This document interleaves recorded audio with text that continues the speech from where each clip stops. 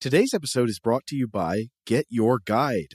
Want to make your next trip unforgettable? There's an easy way to do that. Book a Get Your Guide travel experience. No matter where your travels take you, Get Your Guide offers the best way to connect with your destination.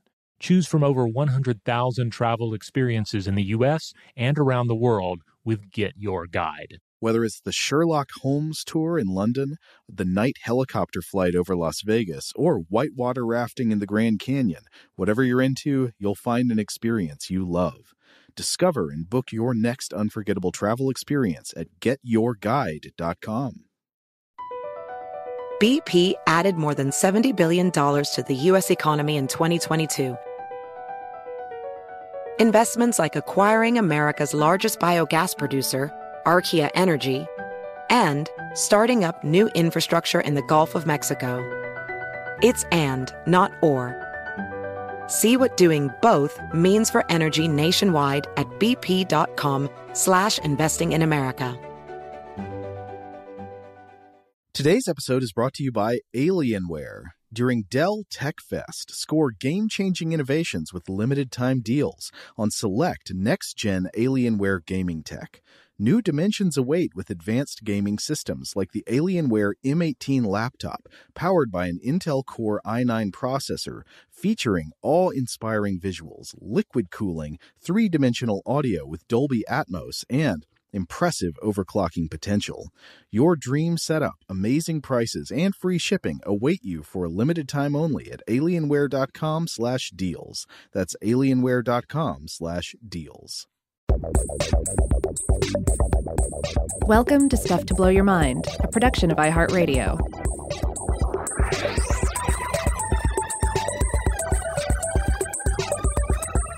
Hello and welcome to the Stuff to Blow Your Mind podcast. My name is Joe McCormick. My regular co-host Robert Lamb is not with me today, but he'll be joining me again next time. Today's episode is going to be an interview. This is a conversation I had with the accelerator physicist and author Suzie Sheehy about her recent book, The Matter of Everything: How Curiosity, Physics, and Improbable Experiments Changed the World. Suzie's publisher sent us a copy of this book for review, and I really loved it. So it's a history of modern physics experiments from Röntgen's cathode ray tube and the discovery of X-rays, all the way up to the Large Hadron Collider and beyond. And what makes this book really special, in my opinion, is that it focuses not just on theoretical advancements, but on the labor of designing and building experiments to test those new ideas. And because it illuminates so much about the experimental apparatus behind the progress of science, I think this book has a lot of interesting things to say, not just about the history of our quest to understand matter and energy, but about epistemology and critical thinking and work. To read from her author bio, Suzie Sheehy is a physicist, science communicator, and academic who divides her time between her research groups at the University of Oxford and the University of Melbourne. Her research addresses both curiosity-driven and applied areas and is currently focused on developing new particle accelerators for applications in medicine. Again, the book is called The Matter of Everything, and I guess that does it for the introduction. Here is my interview with Suzie Sheehy. Suzie Sheehy, welcome to the podcast. Thanks, Joe. Nice to be here. So I wanted to start off talking about how I think a lot of the histories of physics that I've read focus more on the theoretical side, like what led to the insights theoretical physicists had, how they dreamed up their models and things like that. I really loved that this book was intensely focused on the experimental component of physics. And there was a lot of focus on the details of the experiments, how they did it, and understanding experiments as human projects operating under constraints. What kind of insights do you think are revealed by looking at the history of particle physics through the experimental lens in particular, especially things that you might miss if you only talk about physics as a sort of history of ideas? Yeah, you phrased that so beautifully in there, by the way, the importance of experiments. So I'm an experimental physicist, right? So one of the things that I observed when I sort of started on the journey of writing this book was that almost every other comparable book was written by a theoretical physicist. And so you'd get these stories where you get this wonderful insight of say, I don't know, Einstein or one of the key theoretical physicists of the age. And it was almost like they came to these insights purely from their own personal genius, right? And this was the story of physics that I was taught pretty much when I did it at university as well. But it was also the story that comes across in these books. And I don't know whether this is just like an egotistical, aggrandizing thing that people do. Certainly these people are very, very smart, right? But they're not islands. And I think that's one of the key insights that you get from taking a different approach to looking at the history and looking more at the experiments and more at the wider view of how physics progresses. And I think any theoretical physicist today would also, and hopefully also those historically, would admit that, you know, their work is nothing without the work of the experimentalists, because at the end of the day, physics is a subject which is trying to describe the universe, our actual universe, not just some theoretical mathematical universe that doesn't really exist. And so the only way to meet those two things in the middle is through experiment. You have to actually get out there and test nature. But that's where a lot of people, I think, naively think that we know what we're doing with that we can go out there and build an experiment and test or find this thing, and that once the theorist predicts it, that it's a straightforward journey. So that's, I think, the next sort of key insight there is that it is not a straightforward journey to discover and uncover the nature of our universe, especially on these tiny scales that we're looking at that are so much smaller than what we can see with our own eyes.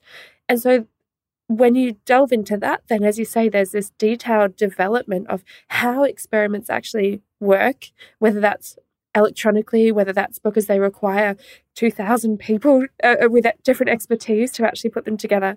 And also just that co-development of technology and instrumentation along with the development of ideas and insights about the universe. And it really is sort of a synergistic development.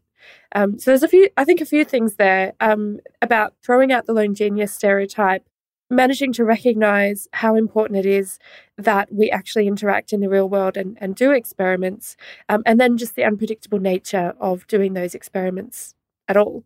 You mentioned in the book that some people think that Dirac's equation is the most beautiful equation in all of physics. I'm sure that people who have a lot of math and physics knowledge would consider that subjective, but it made me curious about the different ways that instruments within science can be perceived not only as useful or accurate, but sometimes aesthetically beautiful. So I was wondering about the other side of that. As an experimentalist, do you have an opinion on what is the most beautiful experiment in all of physics, or do you have at least a few candidates? Oh, that's nice. Yeah, I think I definitely appreciate the beauty of a well-designed experiment that can sort of cut through all the background noise and find the thing that they're looking for. But I'd say I appreciate the beauty of an experiment in multiple dimensions, though, right? So you can, I can appreciate the beauty of an experiment which serendipitously found something that it didn't expect, as well as appreciating, you know, the sort of really well-designed, very specific experiment. But now you're putting me on the spot if you ask me what my favorite experiment was. I mean, in the book, I really focus on 12 key experiments that I chose from what could have been thousands, honestly, and focused on how those had contributed to our knowledge of particle physics over about the last 120 years. And I think it's easier probably for me to choose a favorite from the earlier ones of those because they're smaller. It's easier to understand all the different parts of the experiment. And so in that sense, in a beauty and aesthetic appreciation sense, I think I'm going to say the cloud chamber. And this was developed in the early 1900s by a physicist named Charles Wilson, whose first love was actually meteorology. But he was working in the Cavendish lab in Cambridge in the UK alongside all the people doing all the early work in radioactivity. So he was very well versed in radioactivity and those ideas. But he invented this chamber originally to try and study clouds and the interaction of light and electricity in the atmosphere. And then he later realized when someone held an X-ray tube, or he and a colleague held an X-ray tube to the side of it, that he could see the passage of radiation through this chamber, which had a sort of, in his case, water vapor, and nowadays we use alcohol vapors. And these little trails would form like little tracks of cloud as the radiation went through and left a little bit of energy inside the chamber. And I find this beautiful because it's really the first time as a species that we get to visualize radiation. We get to visualize this thing which is otherwise extremely, abstract and difficult to understand. And now we're seeing its effects almost in real time. So you can photograph as particles pass through. And then we get, and I think the beauty comes in because it's this lovely interaction between our own capacities as humans and the development of a new instrumentation, because then you can leave these chambers up on mountains, you can take photographs of the interactions there, and from that we discover lots of new things, including we discover antimatter for the first time.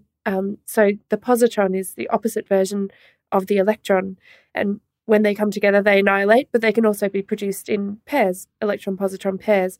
And there were positrons detected by a guy called Carl Anderson in the US, and he discovered them in his experiments before he'd read about Dirac's beautiful equation. I'm coming back to the equation again now. He actually wasn't aware of Dirac's work, which was published in 1929. But in 1932, he'd built this enormous chamber with this huge magnet around it and lugged it up a mountain and discovered this type of antimatter. And I find that really beautiful, because then he's literally able to use our internal sort of track recognition, our pattern finding system, our brain, to look at the photographs and actually see that there's something new there. And there were other particles discovered later as well, the muon being a kaon, which is a heavy version of an electron. And it was really the instrument of choice for many, many years in the field. And it came from a meteorologist. So I don't know, there's something in that story for me which is just beautiful about how we can use our creativity and sort of reuse of ideas in adjacent fields to really make amazing discoveries. Yeah, I love that example too. And there's a kind of beauty and a kind of lightness and elegance to it that in a way seems contrasted by other experiments you described that are also incredibly important and wonderful stories to understand. Like one that stands sort of opposite it in my mind is the story of Ernest Lawrence's team and their cyclotron. And this chapter struck me as interesting in part because I think this is the one where you illuminate a history of what struck me as interesting mistakes. Like you mentioned, a faulty reading from an accelerator experiment due to, I think it was like deuteron coding on target elements. Please correct me if I'm getting this wrong. And also an incident where they accidentally made the whole lab radioactive without realizing it, which interfered with their measurements on on a Geiger counter-like device. So what is the role of error and making a mess in scientific experiments? Do you know, I've been thinking about this more since writing the book, and I think we don't acknowledge the role of error and failure enough in science. In fact, we try and cover it up. There's a huge issue, in fact, with failed experiments not being published. And in some fields like medicine, that's a huge issue, actually. In physics, it's less of an issue, but it still happens. But Ernest Lawrence's example of the cyclotron is a fantastic example where by sort of realizing their mistakes and their errors, they really made progress in their understanding. So as you say, they developed this particle accelerator, this circular machine, and then over time they realize that they're not seeing the results that they think they should be seeing, because, for example, in one situation, basically everything had become radioactive, and so all of their measurement devices were just picking up all of the background radiation and not the radiation they were trying to look for. But that helped them understand what was happening in the machine as it was accelerating. And they missed a number of key discoveries that were made by other research groups around the world. But they didn't mind too much. And Lawrence sort of had this mindset, which is relevant to the question of errors and failures, which is, he sort of would like to say there's research enough for everyone, or there's discovery enough for everyone. And so he was this big believer that he was quite a futurist, I guess, because at the start of his career, he was, I think, late 20s, early 30s when he first invented the cyclotron. And he invented it because he couldn't see a path of the existing technology to the end of his career even. He was sort of looking 30 years in the future going, well, these technologies they're going to be outdated by the time I get to that point. So I'm going to have to invent something new to give myself, a path of growth through my career. And boy, did he get it. He really, the cyclotron was an incredible invention, and they're still built today in hospitals to generate radioisotopes for medical procedures, which is, very, very useful. But obviously along the way, he could be perceived at having failed to make key discoveries in physics. So I think induced radioactivity was one of the ones that he missed, actually, and was found by Joliot and Curie in France. That's Marie Curie's daughter, Irene Curie. So I've been thinking about this since writing the book. And I think I'd like to make the analogy with in the arts, right? So if you have a creative practice in the arts, failure is an error. It's just an inherent part of it. And it's also very much acknowledged that by failing or making an error, you may just stumble upon something new, a new way of doing something, a new invention. I'm even thinking in the culinary world. I know of a chef who now runs a 3 Michelin starred restaurant in the UK. And one day he accidentally dropped hot coal into a vat of cooking oil. And so they later, decided to taste it and see how it tasted. And it tasted amazing. And he uses it in his signature dishes in a 3 Michelin starred restaurant now. And I love those stories of where errors lead you to new things and new ideas. And I do think in science we shy away a little bit from that, or we like to sort of cover it up, and then we publish a paper that says the story was a very linear one, and we made all these discoveries. And in digging into the history of these experiments, which were so critical in understanding particle physics, I did discover that there was probably more failure than even I expected. And as an experimentalist myself, I've just come to accept that I often don't fully know what I'm doing because no one has ever tried to do it before. And that sometimes I'm going to try things and they're going to fail. And there's a constant process in my lab with my students and staff of sort of openly talking about this, right? Being candid about it and sort of being like, that's all right, like it's okay that it failed. You didn't know what you were doing because nobody knew what they were doing. But for example, you might consider an earlier experiment in the book by Willem Röntgen, who discovered X-rays. And he discovered them because a sort of painted fluorescent screen across his lab was glowing when he had a tube, a cathode ray tube on in his lab. And he noticed the glow and he decided to investigate it. Now, we often refer to that as serendipitous, but depending on your perspective, you might consider it to be an error. You probably shouldn't have had the wrong detector, sort of out in the lab at the time.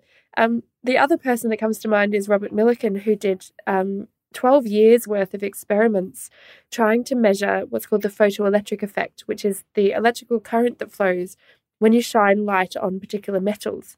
And this is an interesting one where along the way, sort of the early phases of quantum mechanics had come around, and Einstein in particular had come out with this equation which predicted what should happen when you shine this light onto different metals. And the upshot of Einstein's theory was really abhorrent to the experimentalist, to Robert Millikan.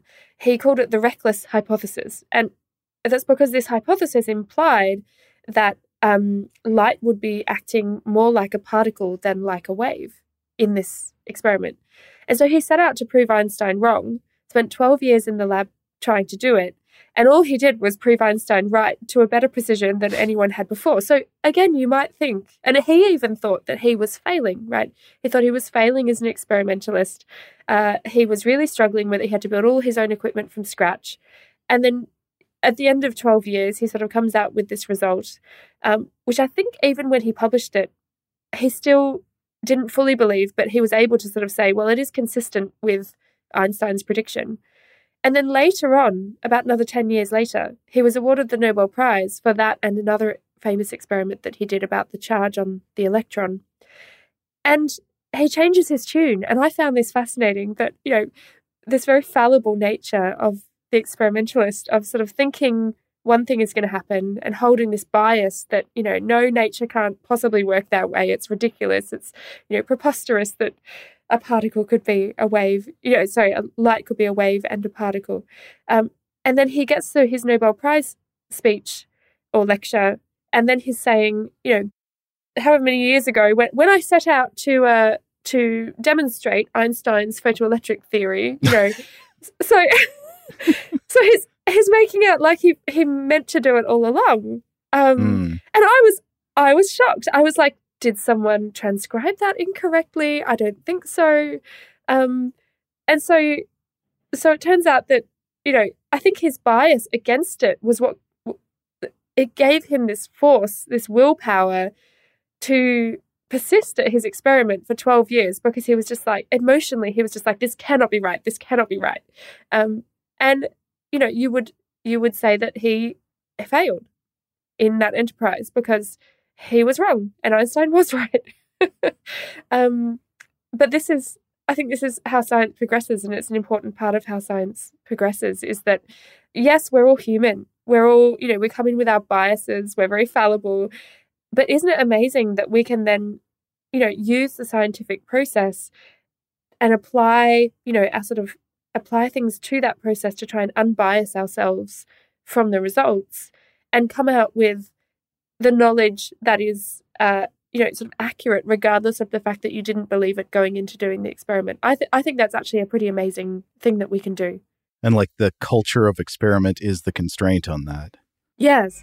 Yeah.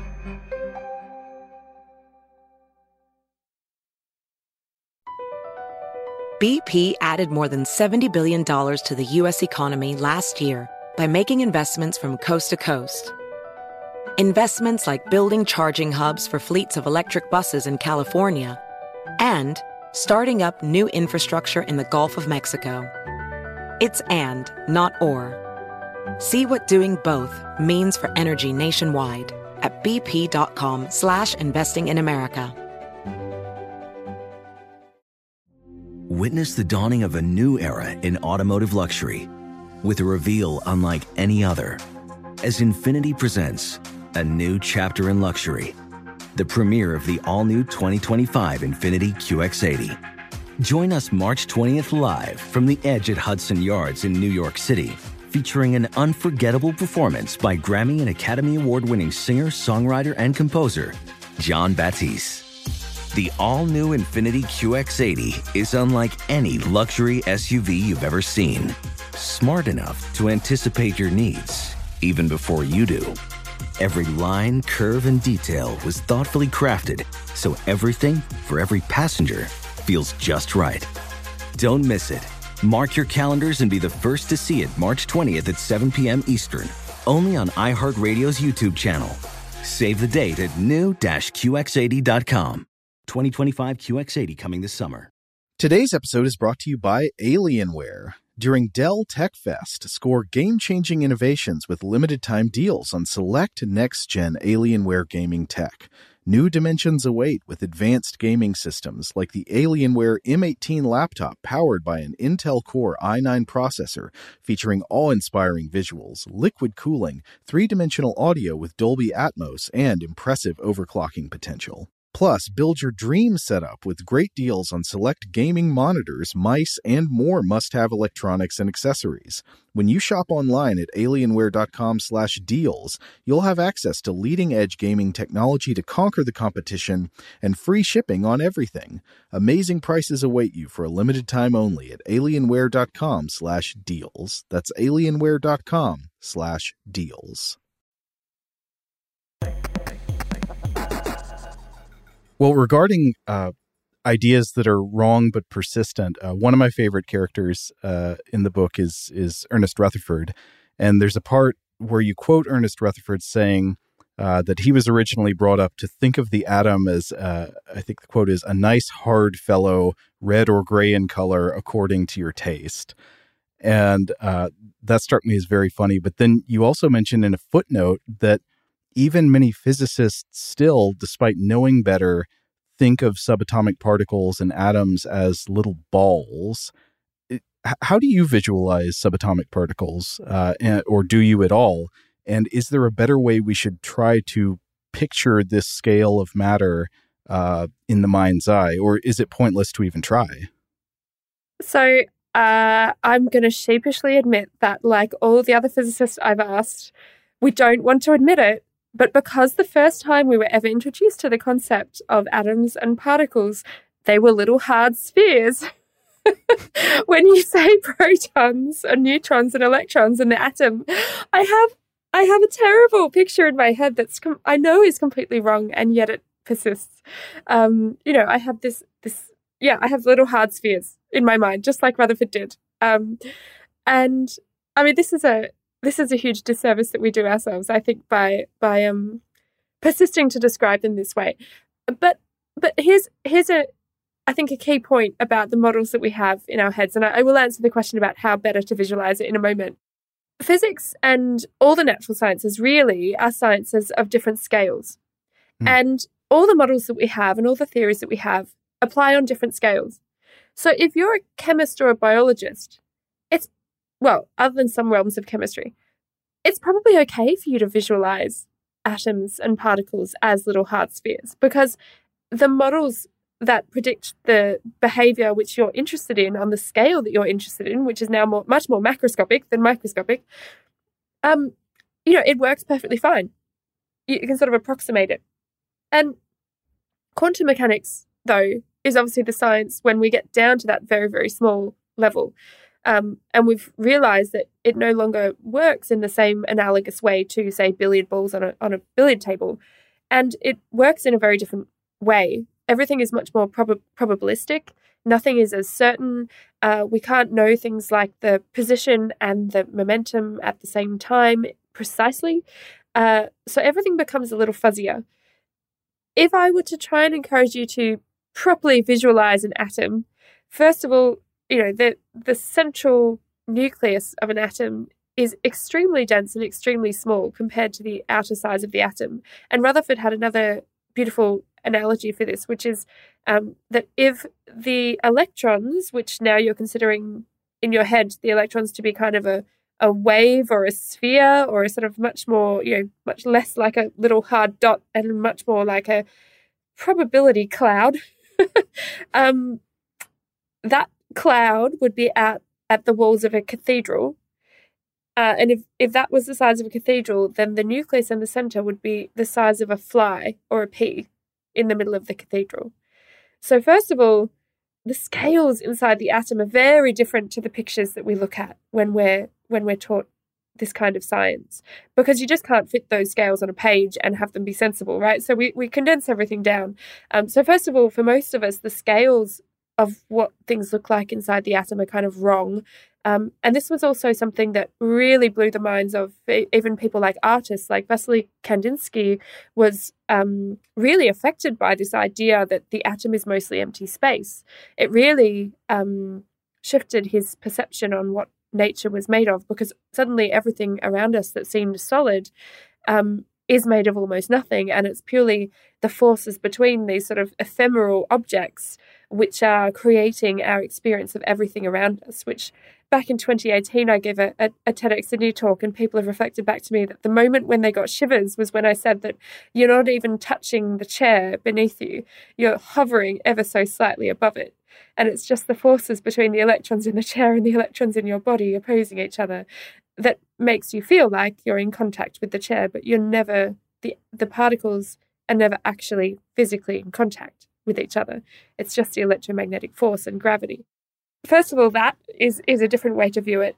The scale is a different way to view it. And then not just the electrons are wave-like, but also those fundamental particles at the center, the protons and neutrons, have constituent quarks. And even then, we say that there's two types of quarks, up and down quarks inside the protons and neutrons, but there's really a whole lot more. So it's kind of like Pandora's box. It's like if you go down further, you open it up and you're like, oh, there's all this other mess in there as well. And it depends how hard I look and at what energy scale I look at. And it's just, so I like to imagine the nucleus as sort of, as a a group of protons and neutrons, but then if I try and visualize opening up those protons and neutrons, that's where even my brain goes, no, I can't do that. That's too complex. So you give a bunch of examples in the book of discoveries in the history of particle physics that were thought by some to be pure intellectual curiosities with no practical use, only to later become very important in broader civilization. Maybe they become the backbone of whole new genres of technology, or unlock new discoveries, sort of unlock new wings in the mansion of physics. Do you want to tell the story of one or two examples like this? Sure. I think let's start right at the start, the discovery of the first subatomic particle, the electron. And this was done using the same experimental equipment, basically, as the X-ray discovery. So a cathode ray tube. And J.J. Thomson in England in 1897 sort of picked up where others had left off and realized that he could do a series of experiments bending around the beam of so-called cathode rays. So that's a glowing green ray down the center of this tube that they didn't know how it worked at that time or what it was made of. And so he set out to investigate the nature of these cathode rays by deflecting them with electric fields and magnetic fields and catching the charge and seeing how it moved around. And as a result of all of those experiments, which I should say he definitely needed help with, even though I say it was him, he had to have his expert glassblower Ebenezer Everett create all the experimental apparatus for him, because J.J. Thomson, despite being like the leading physicist in England at the time, was, I can't remember the exact phrase, but it was like exceptionally helpless with his hands is the phrase that comes to mind. So that's a quote of someone describing his experimental skills. So somebody else had to create all of his apparatus. But anyway, he was able to use Ebenezer's apparatus to bend the electrons, to bend the beam around. And from that, he managed to establish that not only is the beam made of particles, but that those particles were lighter than any atom that had ever been observed before. And so he was able to establish that this must be some kind of new fundamental particle, which we now call the electron, which is about 2,000 times lighter than the heaviest atom that had been seen before. And he was able to tell that that was really a fundamental component of matter, because it didn't matter which cathode he used. So the cathode is the part that the rays jump out of. And if it was just an atom, then you would expect if you changed the cathode or if you changed the gas inside the tube, that the results would vary. And they didn't. So that told him that this electron was somehow inside every single type of atom that he was working with. So that was an amazing discovery. And there used to be a toast in the Cavendish lab in Cambridge where he made this discovery. And they have this annual party where, they sort of, they make up songs and they make up poems and they have a fancy dinner. And, having spent over a decade myself in the UK at Oxford, I'm kind of imagining this in a wood-panelled room, with candlesticks and fancy food, and everyone's wearing black tie. And there used to be a toast at this annual event where they would toast to the electron, and they would say, "To the electron, may it never be of use to anyone." Because when he discovered it, it really was just him trying to figure out the fundamental nature of how these rays happened in this tube that numerous scientists had in their labs around the world. And in the few years after he discovered the electron, he also discovered the process called thermionic emission, which is the process by which the electrons actually jump out of materials when you heat them up. And this then became an incredibly important piece of knowledge, which he obviously published and wrote all many things about. Because a few years later, an electrical engineer would sort of pick up this information and a previous discovery that had been made by Thomas Edison when he was trying to manufacture reliable light bulbs, and they'd put those two ideas together and come up with the first electric valve. So that is a device which can control the flow of electricity. You apply a small voltage and it either lets the current pass or it stops the current. And then more and more electronic devices then were invented after this. And in order to make those devices, they were 100% reliant on J.J. Thomson's materials, on his theories, and on the things that he had developed as a result of his experiments. And those early tubes were very similar in their makeup to the tubes that Thomson was working with anyway. It's all very similar technology.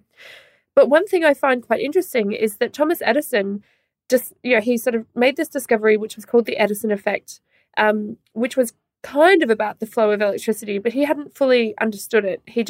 If he put an extra electrode inside a light bulb, he noticed that it affected the flow of electricity. And he patented it, but he couldn't think of any good ideas for it. So he just set it aside and ignored it. And if that had been the history, then nothing would have been done about it at all. And I'm always amazed that people sort of look at Edison and his trial and error approach, and they hold it up as this example of amazing innovation. And I'm like, well, okay, but he ignored possibly the most important thing he ever discovered. And it was only because other people picked up the ideas and understood it through J.J. Thomson's investigations and his theories that then it led to the first electronic devices, the first and our ability through vacuum tubes to create things like the telecommunications industry, and long-distance communications, the first computers. All of the early electronics were based on these vacuum tubes. And of course, that's changed a bit now. Everything's based in silicon, and in the future, who knows what it will be based on. But if that fundamental investigation hadn't happened at the right time and that knowledge wasn't there for the electrical engineers to build off, I sort of question, perhaps we'd have got there eventually with the electronics industry, but the story would have looked very, very different. I find that an interesting example of the ways in which this sort of curiosity-driven research, trying to uncover the nature of the universe, and our innovation stories and our entrepreneurial stories kind of merge all into one, and you start to see it not as one is superior to the other, but that they are essential to each other, and that we need both approaches. And we can't just always sort of seed fund some entrepreneurial project or support some, innovator who's full of energy. You actually do need the people in the background doing that curiosity-driven research in order to have new knowledge for those people to build on. Well, speaking of the people in the background, another interesting thing to me about a lot of the stories you tell are that some physics experiments that are very important in history are surprisingly laborious. Like, I think of the example of particle counting, these experiments that involve just staring at a screen for hours and counting flashes of light by hand. Yeah. What are some of the ways that crucial physics discoveries depended on types of work that people might not think of when they try to imagine what scientists are doing? Yeah, I think we love the moment of discovery, right? But we're often unwilling to figure out exactly what went into that discovery. And I have to say, it often comes as a surprise to people, as you say, how laborious it was. So that example you're talking about is in those early days of nuclear physics, where the only detectors we had were these fluorescent screens that lit up when high energy particles hit them.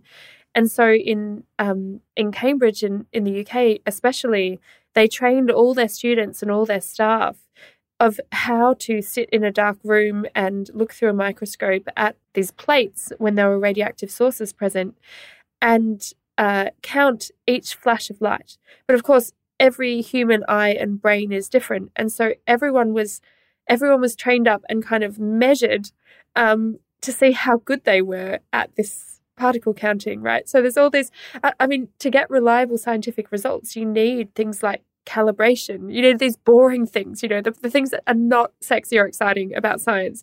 Good calibration. You need to know your instruments very, very, very well. And I think any physicist today would tell you that until you know your experiment inside out, you will not get reliable results from it. And it's something that frustrates the heck out of undergraduate students in the lab when they're learning physics and they're trying to recreate experiments that were done in the past. And even though they've got apparatus that someone has prepared for them that should be working, they're still driven mad by the intricacies of it. And this is the reality. Unfortunately, but, it's the reality of experimental life, which is that this stuff is not easy. And if it was easy, we would have done it hundreds of years ago, right? But it's difficult. It's often laborious. And often what we're trying to do in inventing new technologies and pushing at the cutting edge of technologies in experimental science is sometimes to get around the laboriousness, or even just to create a method to collect enough data that we can actually use. So obviously nowadays we don't use people sitting in a room particle counting, but there was a whole phase of experimental physics where, after the technologies were invented that allowed you to photograph the tracks of particles, well, then who processes the photographic data, right? Who maps out those tracks, and who turns all of that into tables that can be analysed and searched for new physics? And the answer that most people probably don't realise is women did it. And in the early days, these women were called, there was the computers, so the women who did calculations by hand before the computer meant something very different to us. And in particle physics, even into the 40s, 50s and 60s, you had the so-called scanning girls. And these were women who, almost all women, there were some men who did it, I should say, who would sit at these enormous light tables with the copies of the photographic images, and they would follow a very precise sort of protocol in mapping out where the interesting things were in those photographs. And there were many, many discoveries made this way. Something I do find interesting in the history, and I'm sure we'll get to the discussion of women in physics in a moment, but while some of these women were so-called scanning girls, it was also considered to be a task that all the physicists should also know how to do. And this continues to this day. Even when you get these big collaborations like the Large Hadron Collider, there's a sort of commitment to the experiment that you do some of this grunt work, you do some of this laborious work. And today that means sitting in a control room and overseeing the running of enormous colliders and detectors. But back then, it would mean that you would do your share of analysing these images. So this, in a way, is inseparable work. It's specialised work, but it's work where the physicists did as well. And there were female physicists at that time who were also doing these kinds of analyses. And I almost wonder in this time, and this is just an idea that has come to me a number of times, I almost wonder if the women who were working as physicists in those laboratories were somewhat overlooked because the women's work at the time was as the scanning girls, mostly, and so there was this gender divide in roles. And even though the women were contributing, and some of them were physicists, not, they weren't just hired as scanning girls, and yet their contributions were overlooked far more often than the contributions of their male colleagues. And I do wonder how this gender divide in the roles of this grunt work actually played into that overlooking at the time. But that's just one aspect of the sort of gendered nature of physics as we now know it, I think. But yeah, I think a lot of people would be really surprised by how laborious a lot of the work is. And of course, that's where automation nowadays and even AI tools are just changing the game so dramatically, because now that you can automate all of these processes and all of our detectors are full of electronics instead of photographs, the process of actually gathering the data is now much, much easier. And so people can access the data around the world, including via the World Wide Web, which was invented at CERN just for that purpose. And so now we can focus on the analysis and we can focus on the physics, and the contributions to the hardware and software become the grunt work and that part of the project as the experimentalist. So yeah, it's an interesting shift through time.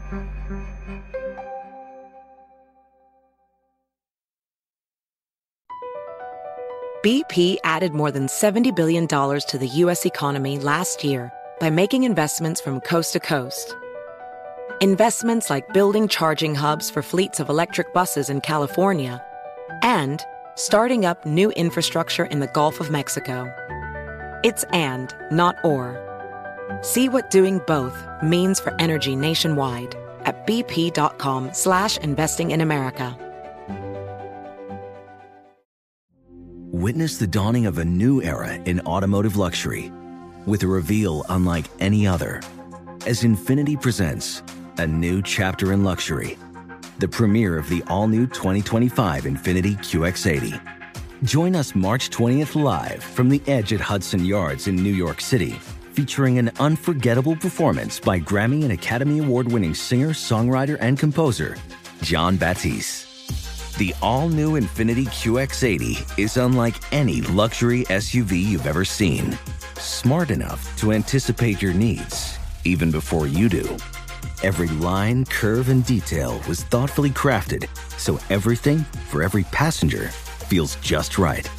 Don't miss it. Mark your calendars and be the first to see it March 20th at 7 p.m. Eastern, only on iHeartRadio's YouTube channel. Save the date at new-QX80.com. 2025 QX80 coming this summer. Today's episode is brought to you by Alienware. During Dell Tech Fest, score game-changing innovations with limited-time deals on select next-gen Alienware gaming tech.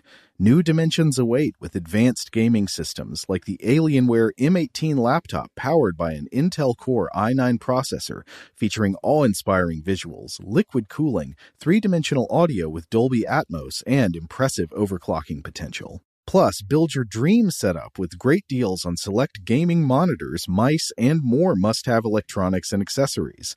When you shop online at alienware.com/deals, you'll have access to leading-edge gaming technology to conquer the competition and free shipping on everything. Amazing prices await you for a limited time only at alienware.com/deals. That's alienware.com/deals.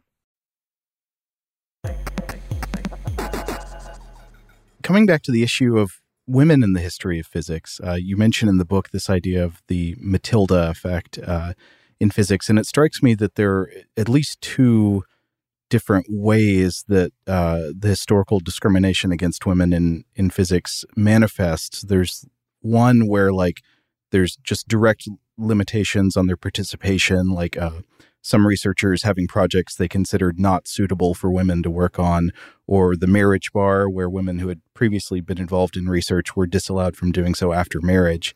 But there are also cases where women researchers made significant contributions to physics discoveries, and their role in this work was sometimes deliberately censored from public records and recognition. Could you talk about a couple of these examples? Yeah, sure. I think that's really insightful that there are these different ways in which women's involvement in physics was stopped, as you say, sort of prevented, but then also that their contributions were diminished.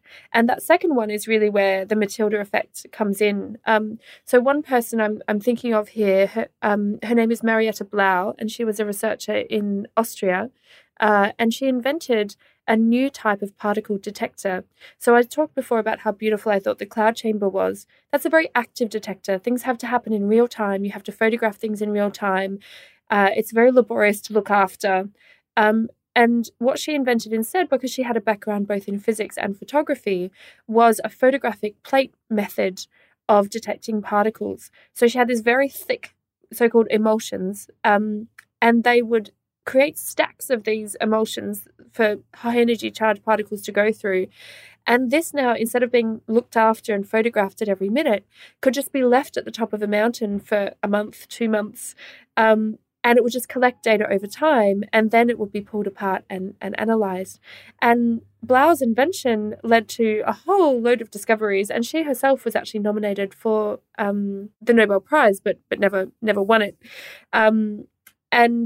Her invention led to, I can think of at least 2 other Nobel Prizes that relied on her invention of this photographic emulsion method. But she also actually made amazing discoveries with it herself, one of which was she called a star of disintegration, which was when a high-energy cosmic ray coming from space came in and was sort of a direct hit on a heavy nucleus, and then that nucleus itself sort of exploded, and it left this amazing shower like a supernova on the photographic emulsions.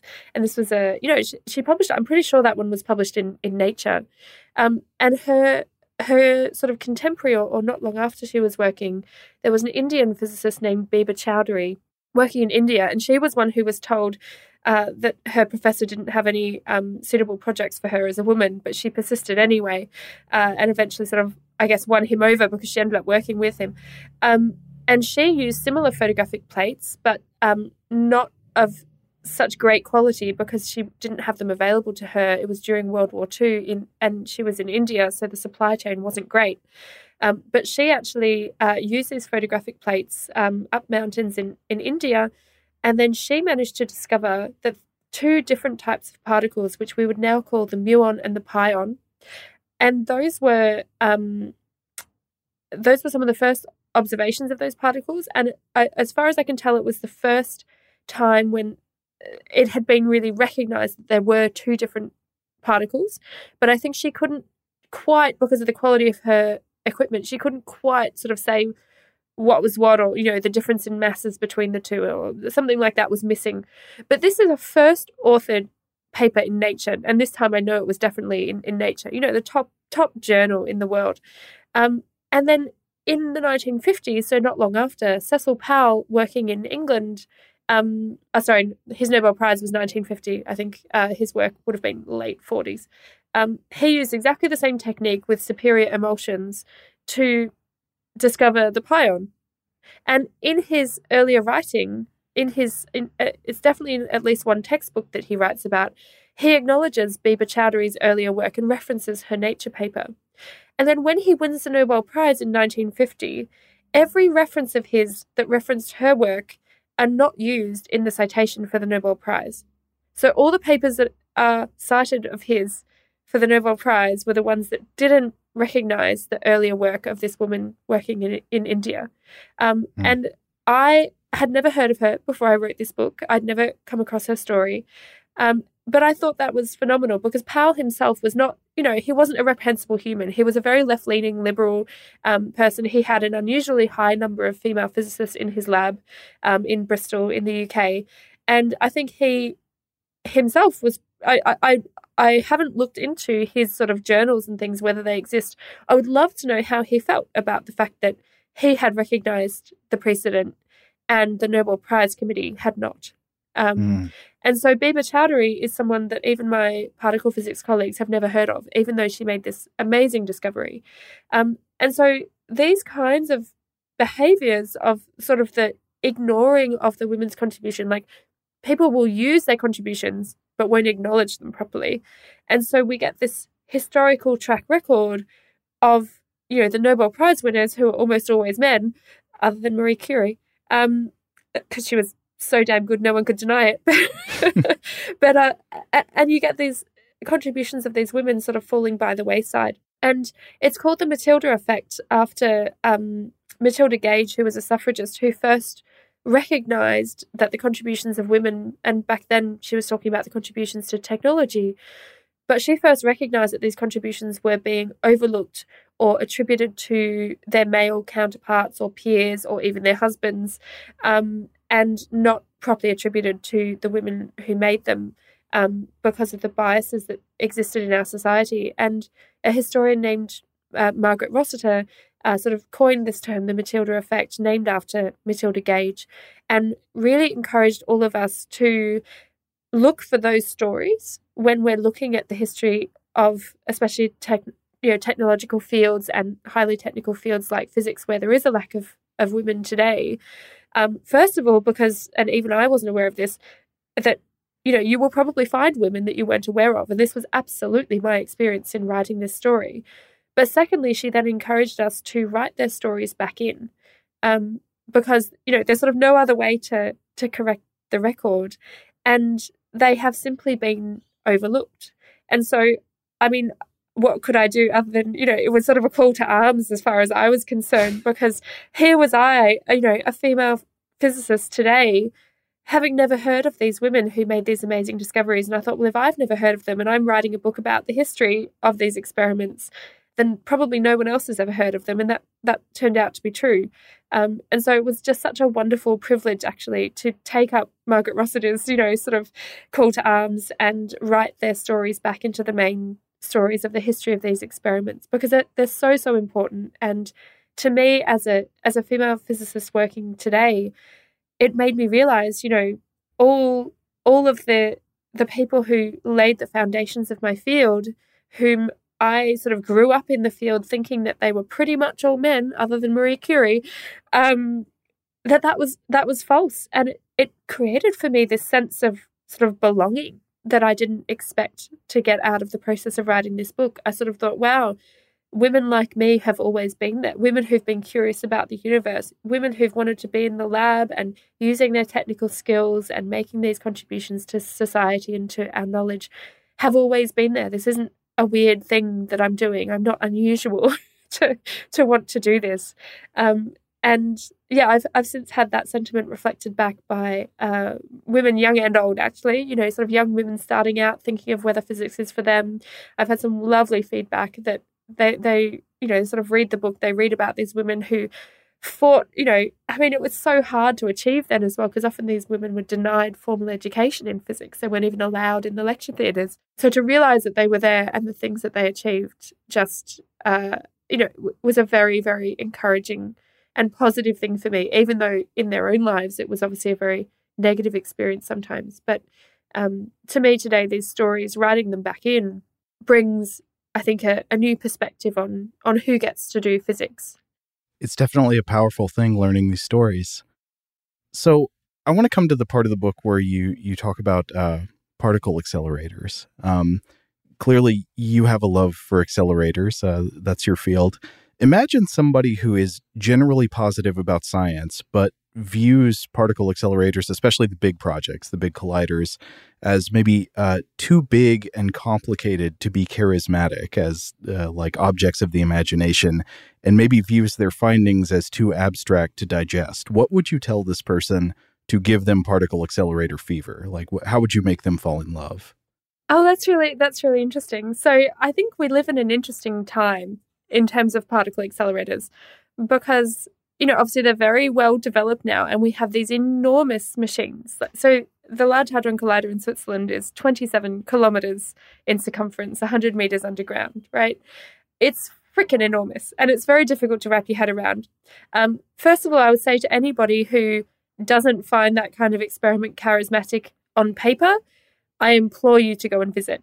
It will blow your mind. Honestly, it is just such an enormous feat of human ingenuity.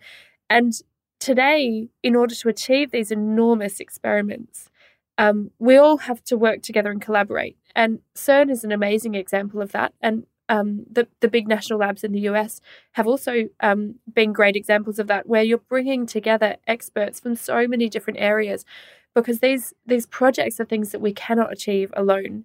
Now, CERN is a wonderful example because it was created post-World War II, somewhat as a peace-building project. So in its remit, or in its constitution, is science for peace. So they are not allowed to work on any defense-related projects. They're not allowed to work on anything with weaponability, is probably the word that I should use. They're not even allowed to turn a profit, not even in the gift shop, which took some people by surprise. And I've had a few people comment on that I noted that in the book. But to me, it was obvious because it's CERN, and they exist, to seek new knowledge in physics, and they exist sort of for the betterment of humanity in a sort of grand sense. And so after 1956, you've got people working at CERN across borders from countries who were at war just a few years earlier. And this continues today. There are both Russian and Ukrainian scientists working at CERN alongside each other. And so CERN really is this amazing human project where we've learnt to collaborate with thousands of people to achieve things that one lab can't do alone, one nation can't do alone. These are truly global projects. So much so that sort of successful collaboration that even the UN has come to people at CERN, and tried to work together on, okay, how come CERN is so successful in its collaboration, right? What can the rest of us learn from the way that CERN collaborates that could benefit the rest of the world? And so even if the technology doesn't float your boat, I think the human collaboration aspect of it is something which most people find quite inspiring. The other side of that is actually around the technology itself. And as you say, I'm a total nerd for particle accelerators. It is my professional day job. I design particle accelerators. I love it. They're great machines. And one of the reasons I love it, and the reason I chose it back when I chose my PhD topic, was because someone who turned out to be my PhD supervisor, he called me and he was like, so this isn't what you applied for, because originally I applied to do particle physics with, Higgs boson type stuff. And he said, okay, hear me out. I want to design a new type of particle accelerator to treat cancer. And I was just like, what? What do you mean? Why are you firing beams at people? And it turned out I just was a bit naive. I didn't realize that you could use these technologies at smaller scales for all sorts of societal applications. So about half of all cancer treatments are actually done using small particle accelerators for what's called radiotherapy, which is one of the most successful forms of cancer treatment that we've ever had. And it's a small electron accelerator. It generates X-rays, and then you shape those to the tumor inside the body. And the whole accelerator actually rotates around the patient to be able to deliver beams from different angles. And nowadays we have more advanced forms of cancer treatment using heavier particles like protons and carbon ions that are more precise in the way that they deposit the dose. And that was the area that I did my PhD on. And even today I run a research group about accelerators for medical applications. And so when you look at it, there's about 50,000 particle accelerators in the world, and only a fraction of a percent are actually used for particle physics. And so what has happened since we first invented accelerators in the 1920s and 30s is that as we invent these new technologies and the knowledge of how to accelerate beams of fundamental particles and control them, more and more applications have emerged. So not just in cancer treatment, but also in industry. So you can use particle accelerators to change the color of a gemstone by bombarding diamonds. Diamond companies can change the color of a gemstone, often from clear to pink. Now that's quite capitalistic, isn't it? You're just trying to gain a bit more money. That's not really a very, very, very useful thing. But actually all the devices that we use today rely on electronic chips. And today those are so small that you have to implant ions one by one. You can't do that using chemistry. You have to do it using effectively a small particle accelerator. And so almost everywhere you look, in every aspect of society, you will find somewhere in there a story about how we use these really advanced technologies to create sort of the modern world around us. And yet we almost always don't know that it's there. And some of the most, I think, inspiring work that happens there is when we're looking at things like, in the environment or in cultural heritage. So we're able to do really advanced dating techniques, putting together, the deep prehistorical story of our Earth and our species and other species across large tracts of time, because we have these techniques that come from fundamental physics. And so this is where I get really excited, is because I'm like, okay, so I can sit in the lab every day, I can design these machines, I can test them, and they can be used for everything from, looking at an artwork to discover whether it's real or fake, to shrinking the shrink wrap that goes around a Christmas turkey. That's a real application. Polymer cross-linking is the technical term, but, to uncovering the Higgs boson and the secrets of the universe. And to me, the fact that it's the same physics and the same area of research that I can do that contributes to all of these different areas of our society, that gets me really excited, because I'm never bored. I can always choose a new application. I can always choose a new type of machine to work on. And we're always trying to make improvements in the energy efficiency, trying to make things smaller and better and cheaper, and just trying to push forward the frontiers of these technologies using our knowledge of fundamental physics in order to do some good in the world, to actually make a difference to people's lives. And that's why I show up in the lab every day. And I've had a lot of people say, wow, I had no idea that you could do that with physics. That's amazing. And so I've been told on a number of occasions that my job today is kind of the current equivalent of being a rocket scientist. I'm sort of working on this cutting edge of technology, which is taking us to new frontiers of knowledge and exploration. And while it's not quite as dramatic as a rocket when you start up one of these machines, it is to me incredibly inspiring. And every approach that we take, whether it's collaborating, in a multidisciplinary sense, I collaborate very strongly with cancer researchers nowadays, or collaborating across different nations and different technical skills. I think really this type of research is sort of unique in a way, but it's also representative of the approach that I think has led us to so many successes, both in science, but also in terms of improving our lives as people.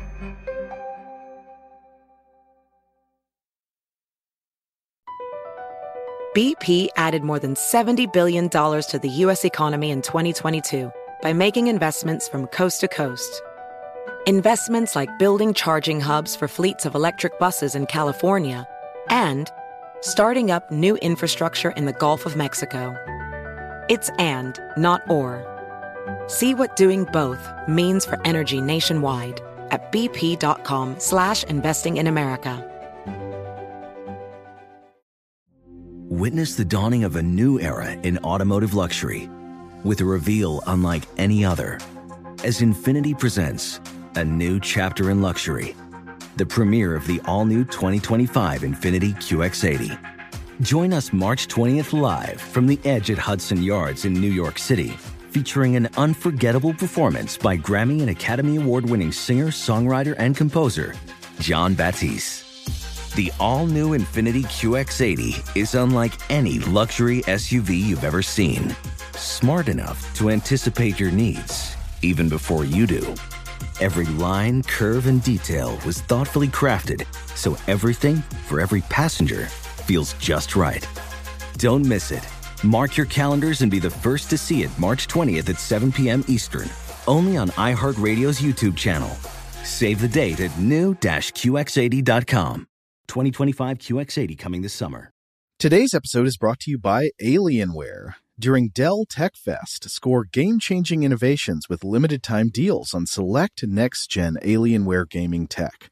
New dimensions await with advanced gaming systems like the Alienware M18 laptop powered by an Intel Core i9 processor featuring awe-inspiring visuals, liquid cooling, three-dimensional audio with Dolby Atmos, and impressive overclocking potential. Plus, build your dream setup with great deals on select gaming monitors, mice, and more must-have electronics and accessories. When you shop online at alienware.com/deals, you'll have access to leading-edge gaming technology to conquer the competition and free shipping on everything. Amazing prices await you for a limited time only at alienware.com/deals. That's alienware.com/deals. I have a question about how you approach experiments in physics. When you're doing an experiment and you're getting results that are not at all what you expect to see, how do you prioritize exploring the options that what you expect to see is wrong versus there is something wrong with your method? I always err on the side of assuming I'm an idiot. So, which is maybe just imposter syndrome, but no, okay.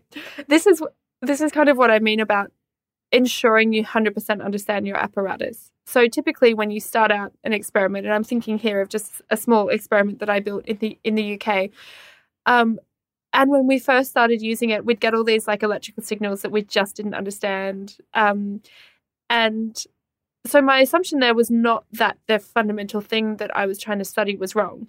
My assumption almost always is to assume that I don't understand my experiment well enough and to devise little tests and little questions and little experiments to test my understanding of the equipment and to test, I'll always pull it back to a test case where I'm like, okay, I should 100% know the outcome of doing this test.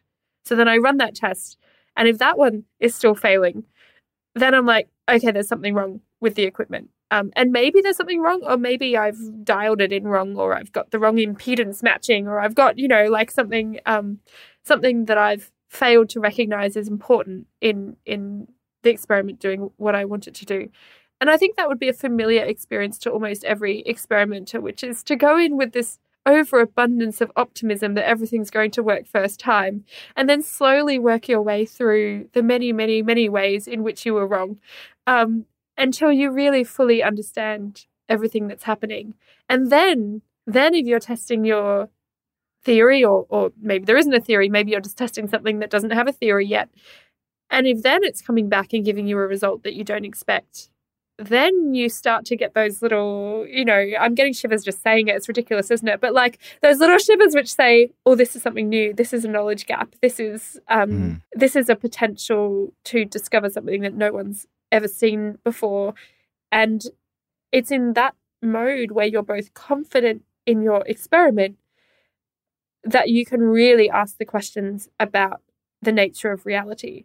And in that moment, I think more often than not, you want to be wrong, right? You want nature to be throwing a curveball at you. You want it to be something surprising. And those are the moments in which would be the closest that I think you would get to having sort of a eureka moment, or that moment of I've seen something new for the very first time.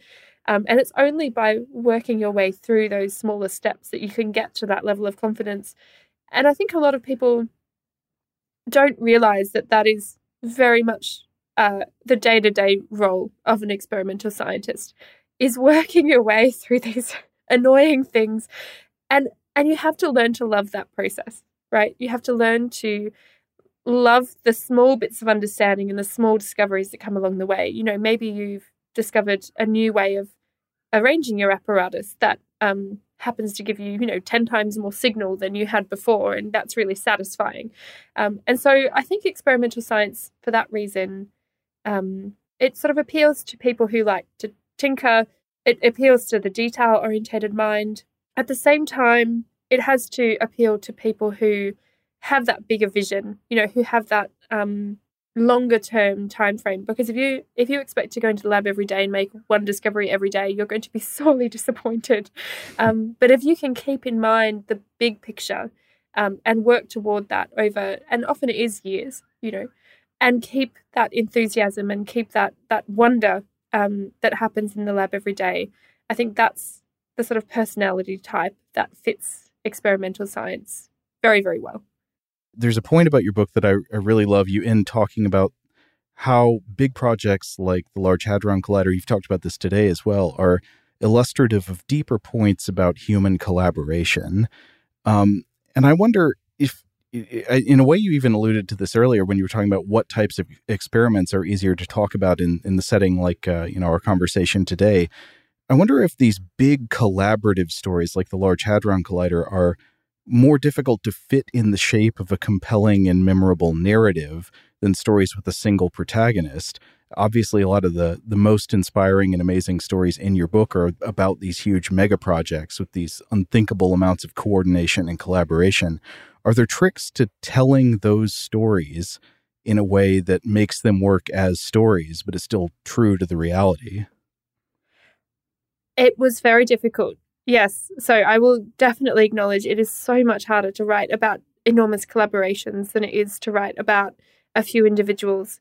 And I think in terms of the story, the story arc or the narrative creation process, I had to find my own route through that. And so I was looking for things like, okay, well, if I'm creating a sort of story arc, so what would my crisis moment be? What would a sort of pinnacle moment be? What is my sort of inciting idea that sort of sets that story off on a journey? And you can find those things within the stories of the big experiments. It does make it harder to focus on an individual, but I actually, in the end, especially for the Large Hadron Collider, I use myself as an example of a tiny, tiny individual within this enormous collaboration. And that worked for me partly because I actually didn't go on to continue in that collaboration. I worked in it as a student. I did this very, very small project, which people love to recite the name of the project that I did, which was it was the design of I'm going to get it wrong, but it was the design of a monitoring system for the heaters of the cooling system of the inner detector of the Atlas experiment. You see, I can't even remember of the cooling system. No, the monitoring system. Yes, the monitoring system for the heaters of the cooling system. Here. Okay, if you have a cooling system, and you don't want it to all like clog up with condensation, right? So sometimes you need heaters on there to bring the temperature back up and stabilize it. Like you need to be able to move the temperature in two directions. Anyway, so that was my crazy, tiny little project that I did for 3 months when I was a summer student as an undergraduate working at CERN. And it was illustrative, though, of this idea that, I was this sort of tiny cog in this enormous machine. And I think the way I used that story was also to sort of say, I doubted that this machine could ever work, because if I was making this contribution and deep within my code was the ability to switch the whole machine off, then surely, statistically, this thing was never going to work. And so I was as surprised as everybody else. Well, I don't think the actual rest of the collaboration would have been surprised when it worked, but I was surprised from my experience when it worked as well as it did when they started the machine up. Of course, people who remember back in 2008 will remember that it worked for about 7 days before it blew itself up.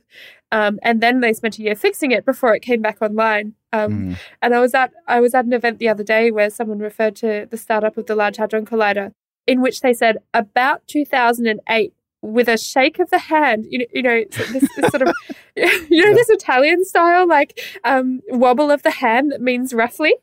Mm-hmm. They did that. They said it started off in about 2008, and it was all about that hand wobble of like, oh, that means the machine blew itself up and it had to be fixed for a year. But anyway, so I'm getting off track onto the Large Hadron Collider. But I think yes, it is much more difficult to write narratives about enormous collaborations. But I think that speaks to something a little deeper, and it's something which has come out of conversations with people now that we're studying even larger colliders. So the next one potential next iteration is 100 kilometers in circumference and will take about 40 years to build, to design and build.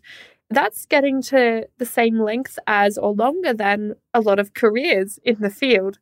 And so I think we are running into, and it's something that I've been talking to people about, a sort of too big, too long, too complex problem with these collaborations. And even though I find them awe-inspiring in what they have been able to achieve, if I was given the choice again now, I'm a student, I'm raring to go in this field, I'm really interested, what would I choose to work on for, say, my PhD? Now, at the age of, early 20s, embarking on a PhD, which can be anywhere between about 3 and however many years, 7, 8 years for some people, it's a huge commitment and a huge chunk of your life at that age.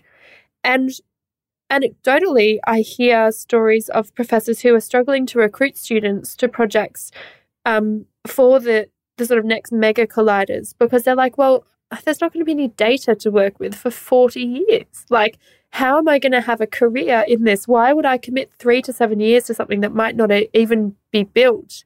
And so I don't want to make out like there's a crisis or a lack of people who are interested and very committed to this field, but I just hear inklings of dissatisfaction or sort of little inklings of trouble. And I'm curious about that, and I'm curious about how we're going to resolve that. And I guess there's 2 paths. Either we find a way to resolve that through the career structure and through having shorter projects alongside these big long ones that keep people motivated and keep everyone working, or we really have to think about, are these projects too big? Should we really be focusing all our energy on technologies which can shrink down the size of future collider projects, which is very, very difficult, although they are in progress, and also just refocus back down on the sort of structure in which these collaborations work. Because realistically, you've got groups of about 10 to 20 people in a research group in a university. Those work on specific sub areas of the experiment, and then they all join together, and eventually you get 2,000 people. And so it's not that 2,000 people are sort of an egalitarian, flat structure who all somehow know each other and communicate. That would be absolutely wild. There is a substructure. And so I'm interested in how we can use that substructure that works very well in small, close-knit groups who then go out and work with other groups around the world. Perhaps there's a way we can do that in the time domain as well, right? So perhaps there's a way of having more contained sections of projects, perhaps with applications that, that sort of keep people interested on that sort of, few-year timescale that can drive things along. So maybe in the future, instead of contributing to hardware or sitting in a control room, maybe you're contributing to the societal applications of the spin-offs of the work that you're doing alongside developing the longer-term curiosity-driven part. That's just my idea. It's very much an unsolved thing, but I think if I was given the chance again, I would struggle to commit to a project that wasn't going to have data for 40 years. So I do want to acknowledge that it's a very interesting time for young people to be entering the field in that sense. Right at the end of the book, you offer a couple of big lessons that you think we need to embrace for the future of physics and collaborative research projects. Do you want to mention those before we sign off? Yeah, so I think some of the things that I've learned through writing the book around collaboration and this curiosity-driven research is that it is so important that we value it, that we value its impact in society, and that we create space for people to do this kind of research. Not just space, but also it requires funding. And I know it sounds a little dirty to mix curiosity-driven research and money, but in our society, those two things are going to have to go hand in hand. So if in the future we want to be able to create collaborations so we can really get the best out of specialized skills that people have to the betterment of society, we need to really think about how we value things that don't set out with a goal in mind. And I think we need to center those, and we need to really value the fact that somebody would commit their life and their career to something where they don't even know what the outcome is going to look like. We need to protect that with everything that we have, because that is such a generative force in our society for good. Suzie Sheehy, thank you so much for talking today. It has been a privilege and a pleasure. Lovely to be here. Thanks, Joe. All right. Well, that's it for today. Thanks again to Suzie Sheehy for being so generous with her time. If you want to pick up a copy of the book, it is called The Matter of Everything. The Matter of Everything. And it's out in hardback, in ebook form, and as an audiobook narrated by Suzie herself. Stuff to Blow Your Mind is primarily a show about science and culture with core episodes on Tuesdays and Thursdays of each week, but we also put out a number of other offerings. On Mondays, we do a listener mail episode where we feature messages that listeners like you send into our email address, which is contact@stufftoblowyourmind.com. On Wednesdays, we run a short-form episode called The Artifact or The Monster Fact, and on Friday, we do a special format show called Weird House Cinema, which is devoted purely to the study and appreciation of strange movies, good or bad, well-known or obscure, as long as they're weird. And then on Saturdays, we feature an older episode of the show from the vault. Huge thanks to JJ Posway, our excellent audio producer. If you would like to get in touch with us with feedback on this episode or any other, to suggest a topic for the future, or just to say hello, again, that email address is contact@stufftoblowyourmind.com.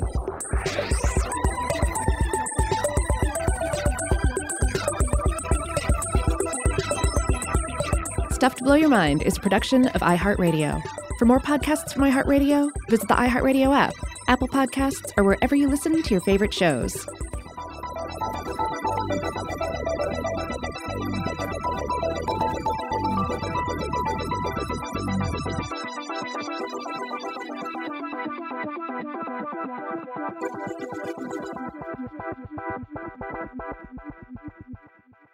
Infiniti presents a new chapter in luxury, the premiere of the all-new 2025 Infiniti QX80, live March 20th from the Edge at Hudson Yards in New York City, featuring a performance by John Batiste. The all-new 2025 Infiniti QX80 is an SUV designed to help every passenger feel just right.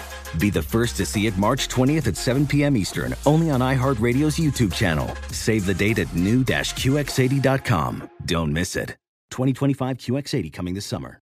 Welcome to 500 Greatest Songs, a podcast based on Rolling Stone's hugely popular, influential, and sometimes controversial list. I'm Brittany Spanos. And I'm Rob Sheffield. We're here to shed light on the greatest songs ever made and discover what makes them so great. From classics like Fleetwood Mac's Dreams to the Ronettes' Be My Baby, and modern-day classics like The Killer's Mr. Brightside. Listen to Rolling Stone's 500 Greatest Songs on the iHeartRadio app, Apple Podcasts, or wherever you get your podcasts.